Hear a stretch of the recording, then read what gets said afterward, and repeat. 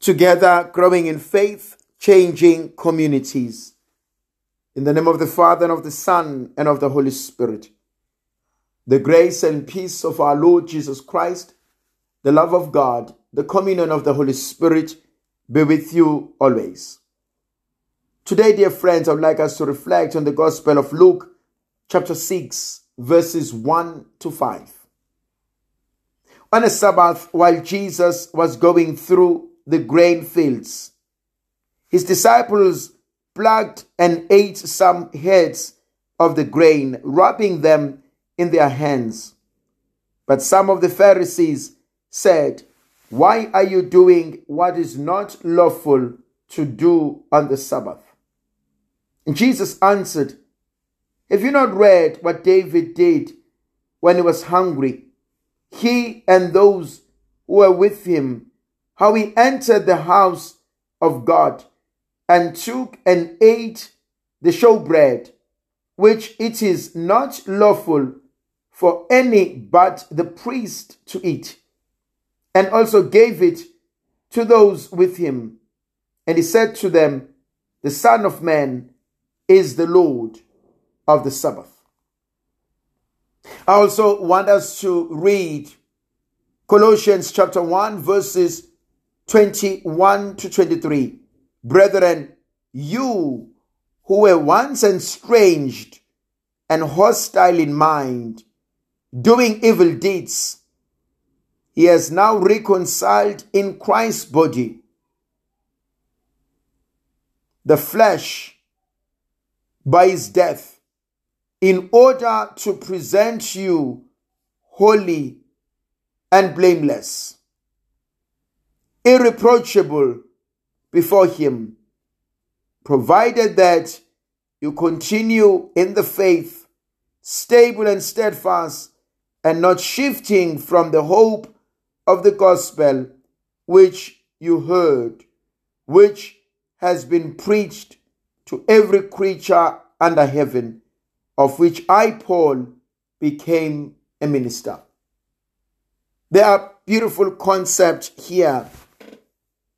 In the Gospel of Luke, Jesus walks through the grain fields. He and his disciples are hungry, and the disciples start plucking out some heads of grain and eating. There's a need. They're hungry. And there's food. They're not stealing it. It is within their Jewish culture that at harvest, some of the grain is left. So those who are poor, those who are needy, can go and help themselves. But the question here is not about the right or the wrong of eating. The issue is, when do they do it? And so the Pharisees have an issue that they are doing what is not lawful to be done on the Sabbath. They are questioning, why are you doing this on a Sabbath? And there's something wrong in that statement. They are keeping the law for the sake of the law. They are keeping the law because it is the law. They cannot go beyond that. And so we find people who are perfectionists. Life for them is black and white, right and wrong. There's no gray matter. You can't make a mistake and be justified.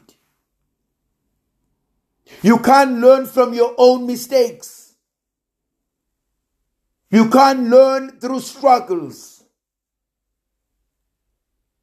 For them, they live their lives either in the right or in the wrong. But that's not how life is about. We grow, we learn, we fail, we struggle. I'm always fascinated by the Stations of the Cross, Via Dolorosa.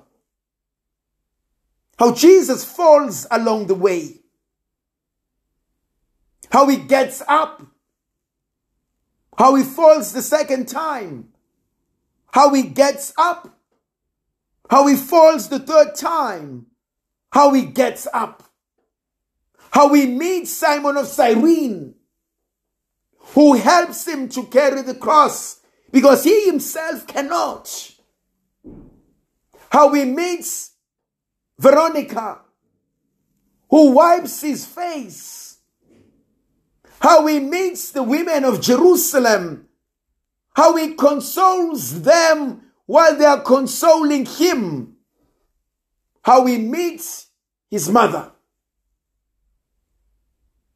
I'm fascinated by that. I'm fascinated by what God is doing. I see the hand of God in the broken pieces of our lives. Now there are two sides. The Pharisees, it's right or wrong, black or white. But with God, He's allowing us to grow through it. He's allowing us to learn from our mistakes. He's allowing us to become better at it. Which one do I aspire to? How do I treat others? How do I grow with others? It's dangerous to take the side of the Pharisees. There's nothing wrong with knowing the law, but we must also understand the spirit of the law. And in Colossians chapter 1, Paul brings us something beautiful. That it is Christ who has reconciled us to himself, to present us as holy and blameless before God. Not because we can do it on our own, but because God has already done it in Christ. But what is it that we ought to do? To remain steadfast in faith. To be hopeful in the gospel. To realize that which was preached to us is the only source of our salvation. There's something that God has revealed to each and every one of us. For God so loved the world that he gave us his only Son, that whoever believes in him may not perish, but may have eternal life. For God did not come or bring his Son into the world in order to condemn the world, but no, in order that the world may be saved through him. There's something powerful in that statement. So that we may be saved. So that God may bring us into the state